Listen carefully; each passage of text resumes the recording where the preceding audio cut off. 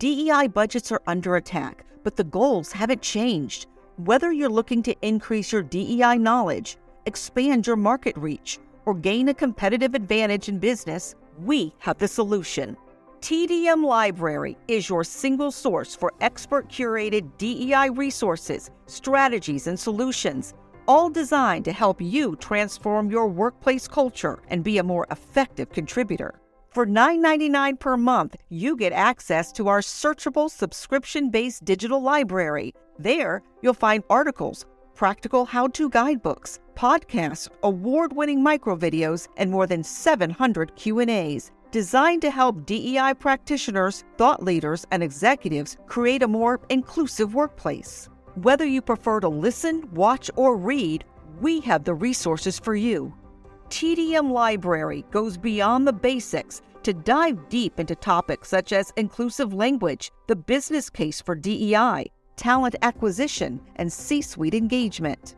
For less than the price of a sandwich, you get access to our library of more than 1,000 pieces of original, expert-curated DEI content. Join today and get your first 30 days free.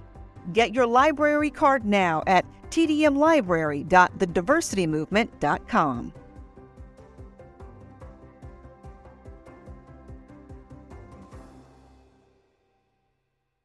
You can't stop me, nothing's gonna stand in my way. Nothing. Welcome to the Donald Thompson podcast. I have Kimarie Ankenbrand and Nakira Carter, both from JLL. And I'll let you all do a quick introduction. And Kimarie, I'll start with you. And then Nakira will go with you. And then we'll dive in and talk about the 5 pillars of next generation leadership, which I'm really, really excited about digging in with you all today. Great. Thanks, Donald. Always happy to be part of a conversation that you're leading. So thanks for having Nakira and I. Kimarie Ankenbrand. I'm a managing director at JLL for the Raleigh-Durham office.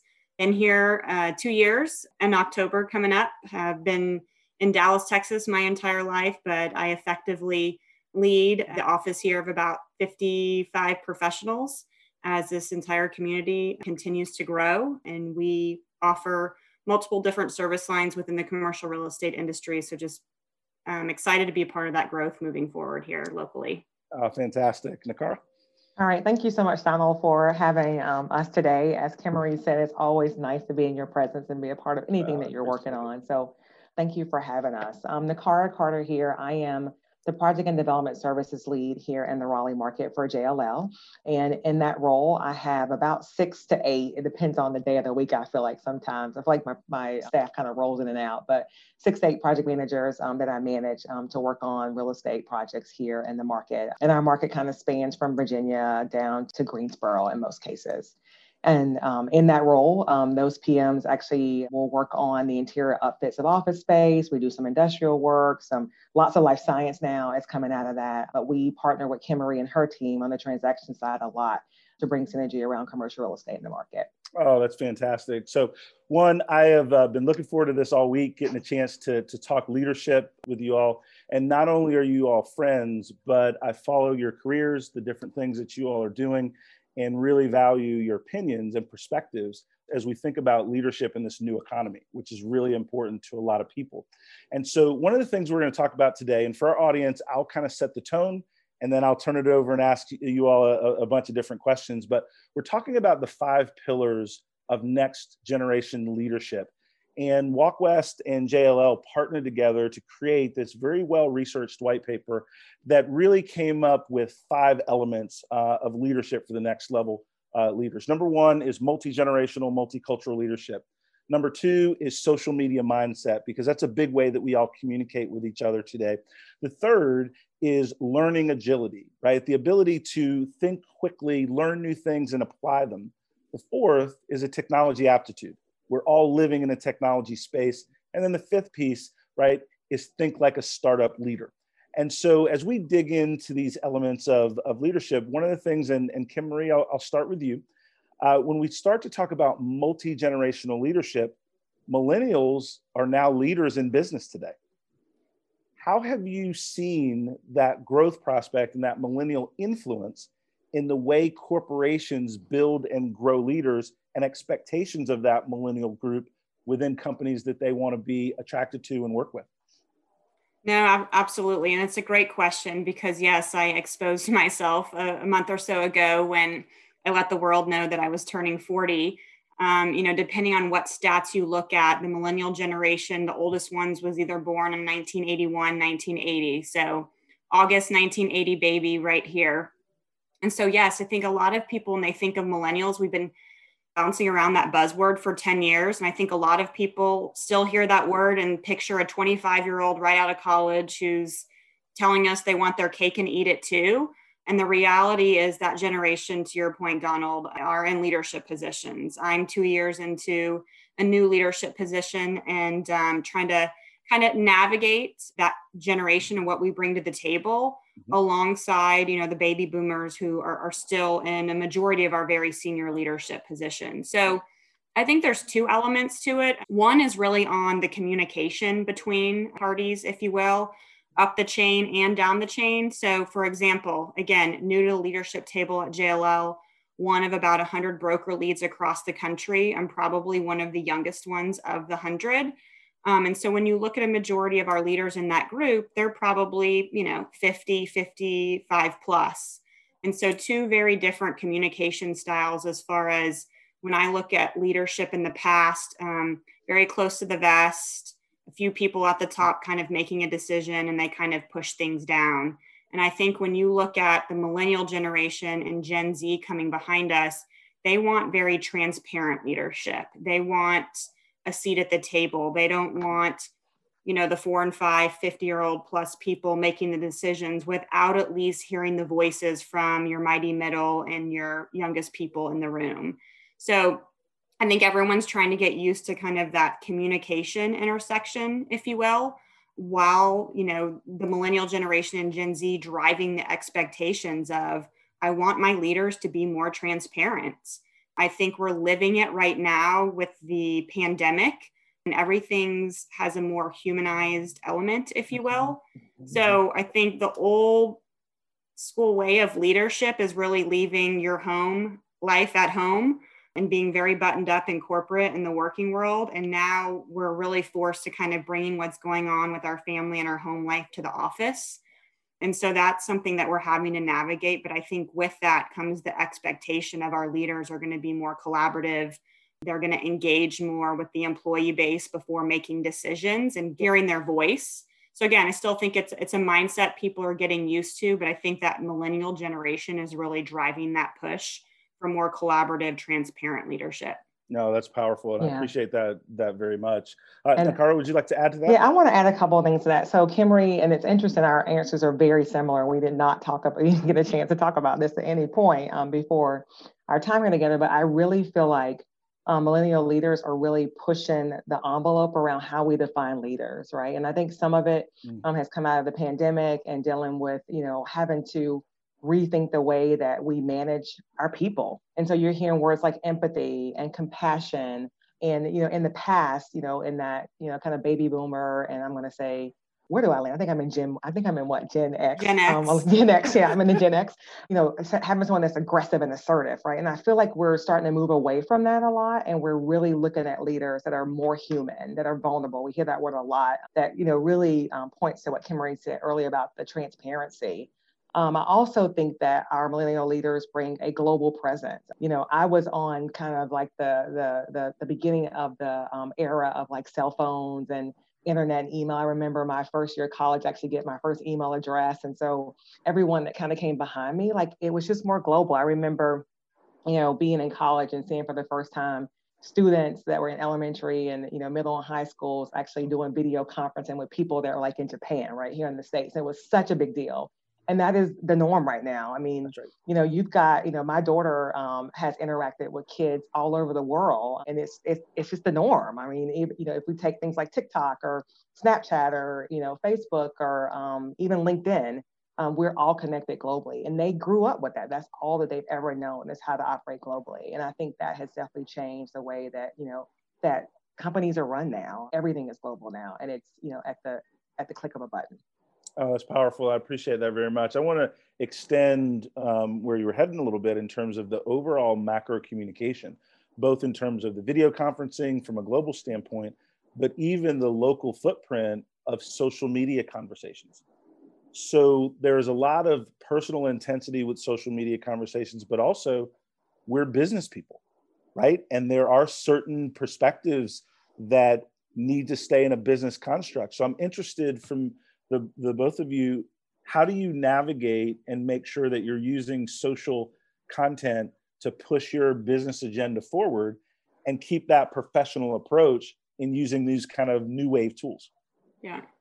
No, it's challenging. I know it's something at JLL, given we're a Fortune 200 global company, that, they struggle with, right? It's almost that mindset of the more social media, the more you put yourself out there, the more you're exposed to potential, negative comments or bad publicity. And so I think you see some of these larger corporations that are a little slower to adapt because they're afraid of what's the downside instead of looking at kind of what's the opportunity and what's the upside.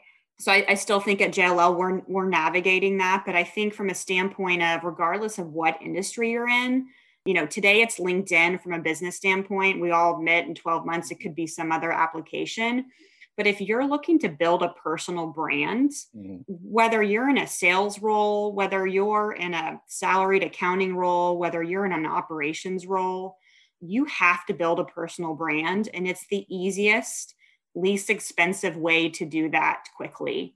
And so really embracing LinkedIn is something that I made a commitment to 2 years ago. And it's not just about who am I connected to and accepting invitations, but it's also about that's where your resume lands. Most people, whether you're looking for a job or you're taking a meeting for a business opportunity, most people aren't finding your profile on your company's website because it's probably a very corporate standard, profile that says the same thing for a lot of people. And so I know personally, when I take a meeting or I, set a meeting with somebody else, the first line of defense is LinkedIn every single time. I want to know not only where they work and what their role is, less about title, but what do you do? Where have you worked before? I can tell kind of who you are business-wise and personally by the content that you like or that you post or that you follow.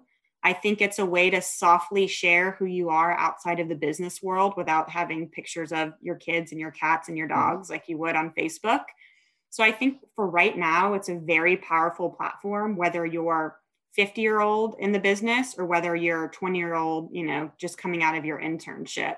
It's your first impression. It's your first line of defense for anybody having a conversation with you. And I've highly encouraged our entire team to really, again, doesn't matter where you are in your career, you can learn. And as long as you intentionally focus on being very professional with your profile and the content that you push out there, it really allows you to build your network, not only internally at your company, but externally, kind of no matter what role you're in.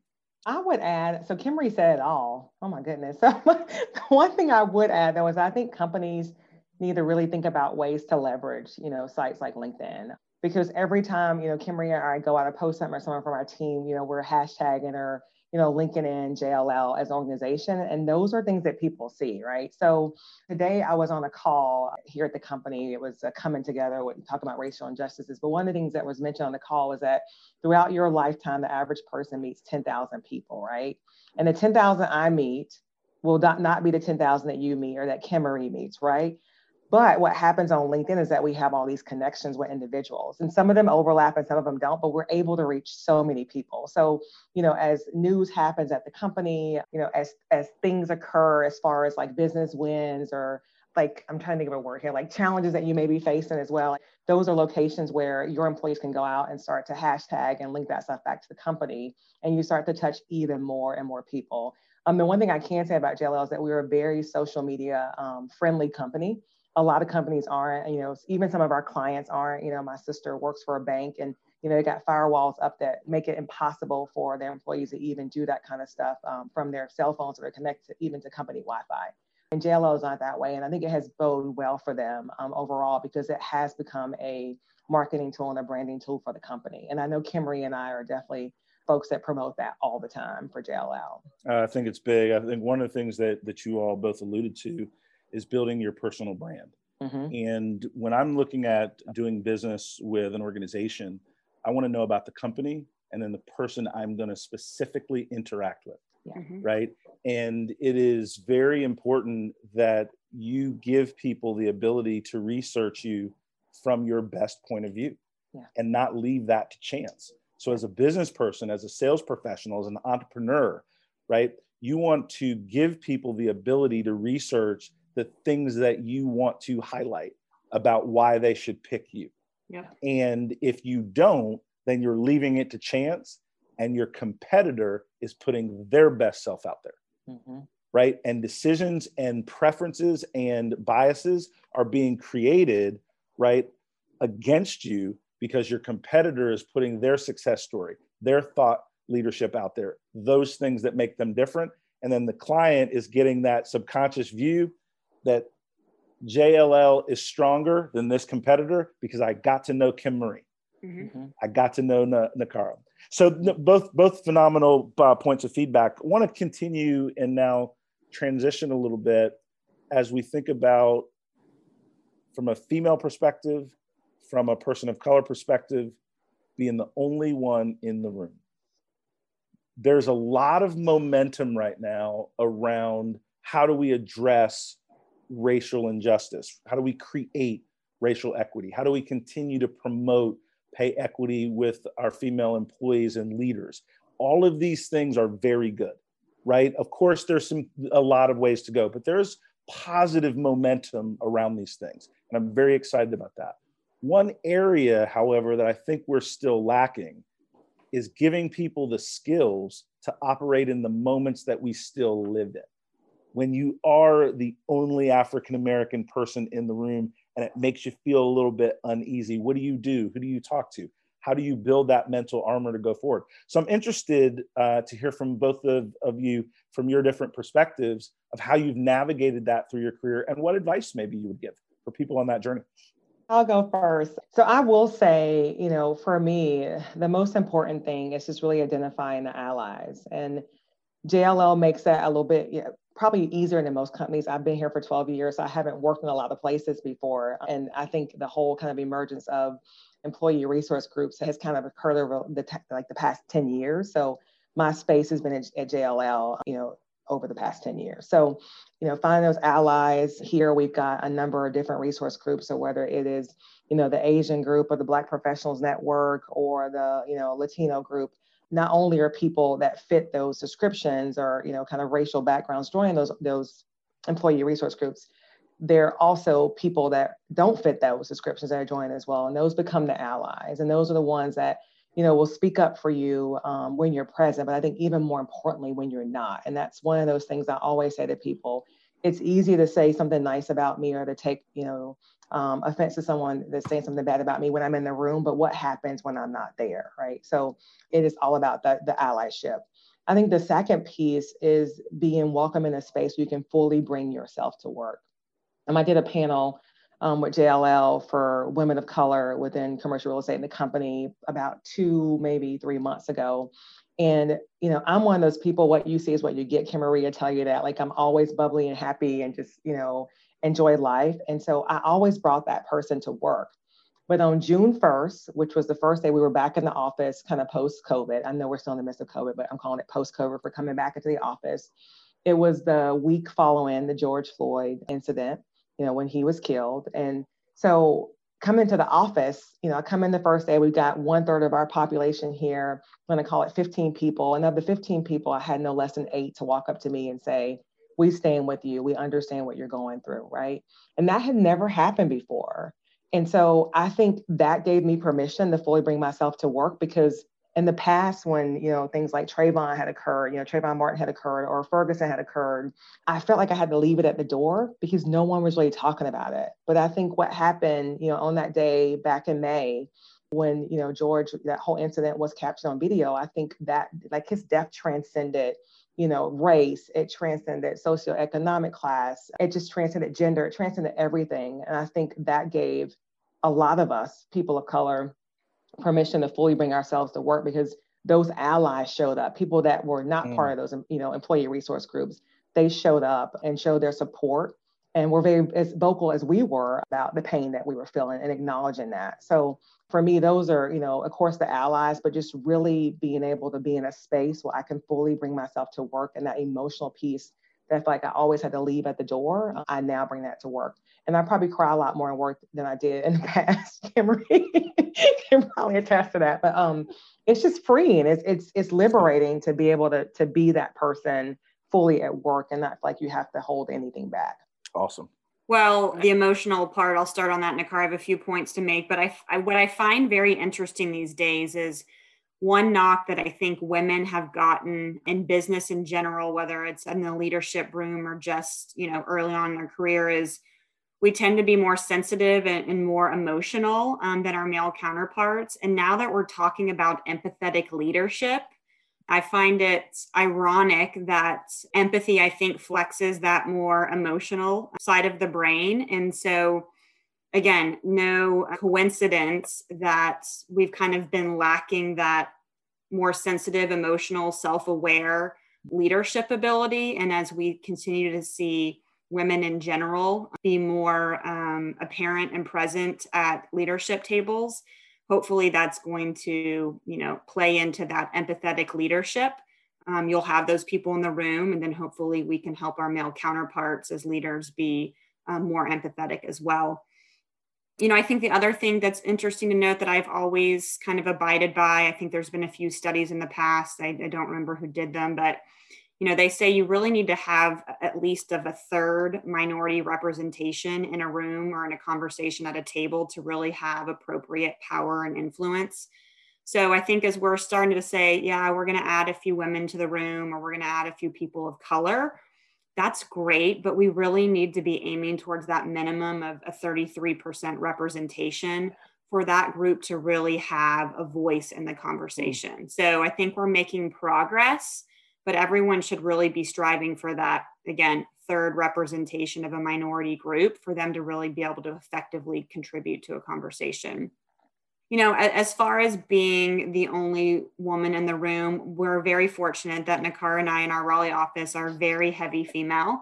One of the highest percentage of female offices that JLL has in the country. So sometimes I forget because I'm very rarely not the only female in the room. I know we still have some work to do on people of color, as Nakira is only one of two people in our office, but we're going to try to work harder on that as we have done on the female front.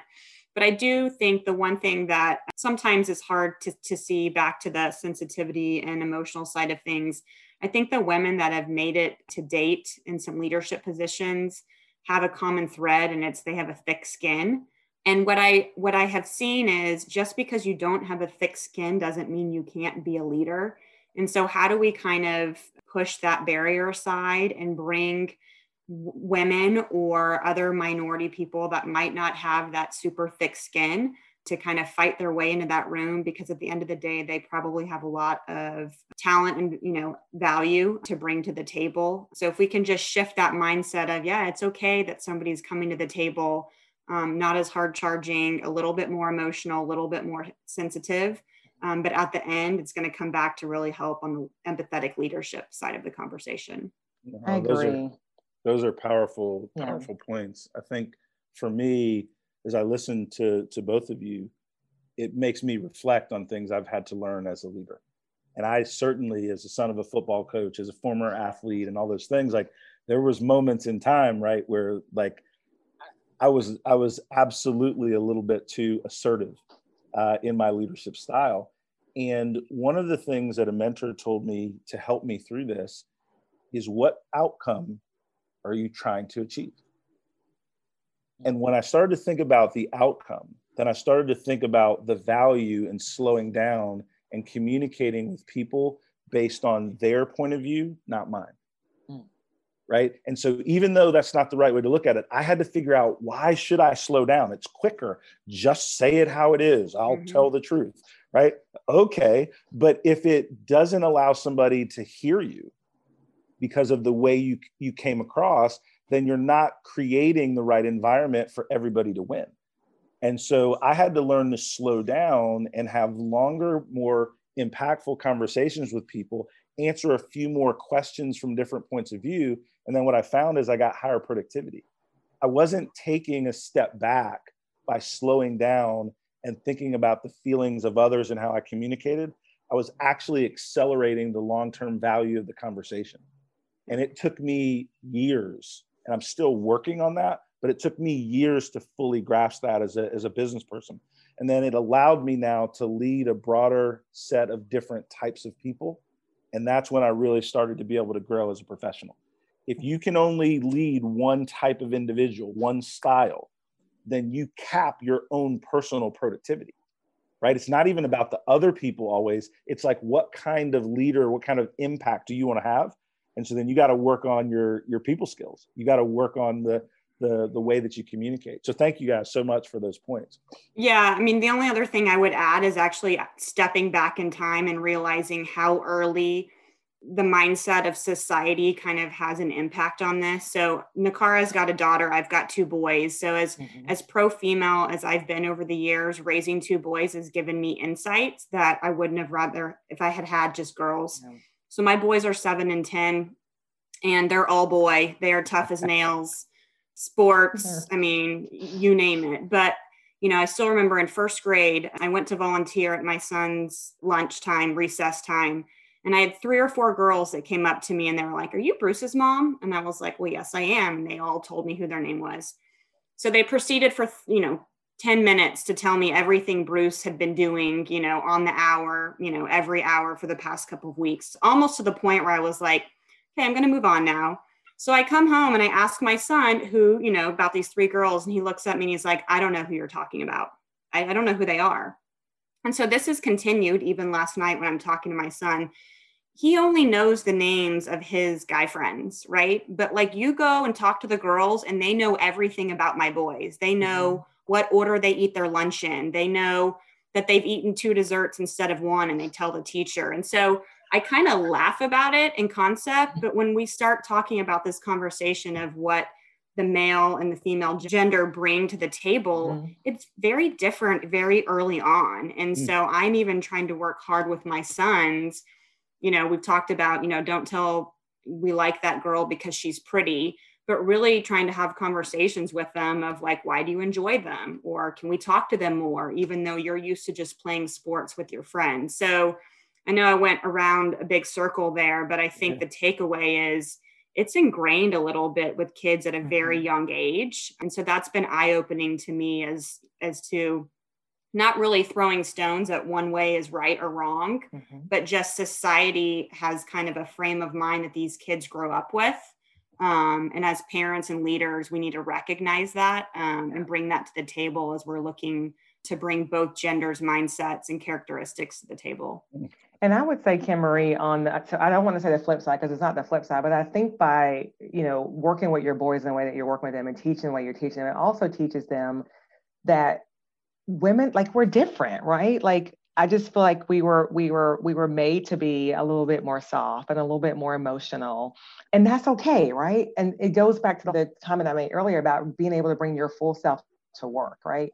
And I think so often we get shunned for those characteristics that make us human, right? And, if I get a little bit more emotional in a meeting, or if I cry, or if the way I handle a situation or my response is a little bit different than my male counterparts, I'm criticized for that. But it goes back to diversity of thought. It goes back to bringing my full self to work. And I just think it's important, to talk about those things, right? Because the one thing that does make us different is that I feel like women are much better multitaskers than men, right? We have to no, seriously, my manager's manager I get it. will say all the time, he's like, "I will hire a woman project manager any day," right?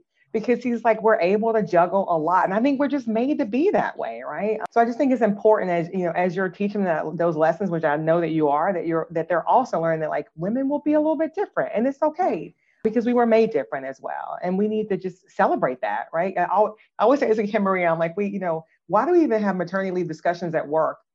I don't know any man that's ever had a baby, right? Like, I don't know any man. So why are we even having those discussions, right? Like, let us be the woman and populate the earth and be okay with it. We need to be out and be okay with it, right? So Yes. We need a whole nother hour to talk about that topic. Hey, I got Let's it. stick to the So, script. Hey, yeah. I got it. Hey, but I'm into it, right? I'm telling you, man, this does not disappoint. So what I will say, and I'm smiling ear to ear, is that the other thing that I really work hard to see the positive in the chaos, right, of our world, and it's tough these days, but I still am working to do it. And one of the things is that the power is starting to shift from people that are pushing hate to people that are pushing empathy. And even though the people that are pushing lack of tolerance, more divisive language are getting louder, it's because they're losing. It's not because they're getting stronger. And corporations are starting to recognize that the triple bottom line, people, planet, profit, all have to go together. And the corporations are like, wait a minute, I'm not making this political or not. I'm making this financial. What do I need to do so the rock stars want to work at my company? And if the rock stars want us to be socially conscious, they want us to be a profitable business, they want us to have better mentoring, then you know what? I'm going to learn how to make that work in my company, right? Because the difference between some of the ideology things that we have in our country and people that are working in corporations is there's a bottom line that trains us that if we have to adapt, back to one of our pillars, learn and adapt. I'm seeing a lot of CEOs that I'm talking with about DEI that are leaning into it because they really are starting to see that more productive, happy employers are more productive and happy clients.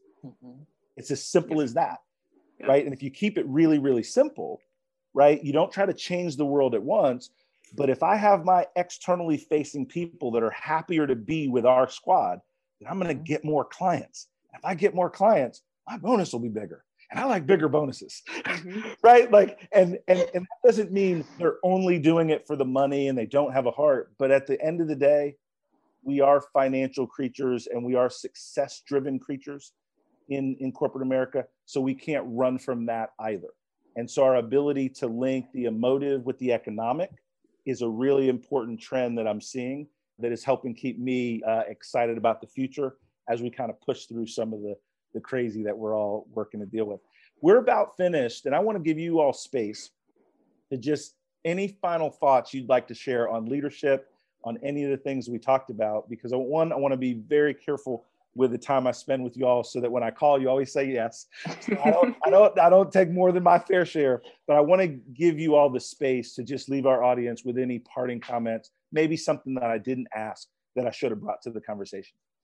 Yeah, no, I'll go first, Nakira. I think really to piggyback off your last comment, Donald, is I've heard this teed up a few different ways as far as whether it's, adaptation of technology or diversity and inclusion. I mean, whatever companies are doing to stay relevant. People have said, when you think of a sustainability plan, I think most people, when they hear that these days, still think of solar panels, recycling, green initiatives. But the reality is diversity, technology, social media, they are part of a company's long-term sustainability business plan. You will not survive without those areas. So some of them were like nice to have in the past or feel good type things. But now, like if you want to survive as a business, whether you're public or private or no matter what industry you're in, they've got to be a core part of your DNA. Otherwise, you don't have a sustainable business plan and you'll become a Blockbuster or whatever companies out there that people just ran by them. So again, I stole that from a few other leaders, and it to me, it's spot on and really tees up the why. So when companies are talking about improving their maternity leave or hiring more people of color or really pushing technology initiatives, they have to. The business, it's a business imperative. It's got to be a part of their DNA. If they don't, you're not going to survive because somebody else is doing it and figuring it out and will run right by you. Exactly right. Yeah, and I would add, here at JLL, we say this all the time, and Kimarie says all the time. I feel like it becomes a part of every pitching conversation we have with clients, but we are really about people first and kind of real estate second, right? And you were talking earlier, Donald, about just making sure that your people are happy, because if you have happy people, you have happy clients. And I think companies are realizing now that their people are the brand, right? You build a culture, and that culture is supported by your people, right? I mean, you could have an amazing product that you're bringing to the market, but if your people aren't happy, then it's going to show, right? They're going to go out, and clients are going to see it in the way that they sell the business. And so it's just important, I think, to make sure that, everyone realizes that your people are your brand, and they're the ones that carry your company. I mean, even looking at JLL, Greg O'Brien, sits up high for us, and, he represents JLL, but he's not only JLL, right? There are a number of people that support the company. And it's just important that, folks realize and corporations realize that people are the brand and they make the company. I like to pride myself on knowing when there is a powerful finish and somebody has landed the plane. Drop the mic, Nakira. And so I am going to let it be that Nakira has landed the plane and people are the brand, and go from there. And I thank you all so much. Like, I can't wait till we can get together more and just have a glass of wine and just spend time. But with these times that we've spent together on Zoom, I've gotten to know you all, but more importantly, as a longtime JLL client, I am more of a fan in terms of what you all are doing to really help your clients succeed in a big way. And I share that as I go into the market and talk with people, because this being probably the 6th or 7th deal that Molly and team have done in terms of me as an entrepreneur. But I was a small fish when Molly first started working with me in that first couple of 1,000 square feet, and 7 opportunities later, she's treated me like I was a big fish every step of the way. And that is something that I feel every time I talk with JLL, any of the folks that I get to meet. And so I really appreciate you all spending time with us. And this was really, really fun. And thank you a bunch. I doubt, I fear, I question my drive. I tell myself I'm worth it. No one's perfect. I gotta try. I'm working at my craft. This podcast is edited and produced by Earfluence. If you're looking for more information on how full service podcast production can amplify your voice, build your community, visit earfluence.com. Thank you for listening, and we'll see you soon on the Donald Thompson Podcast.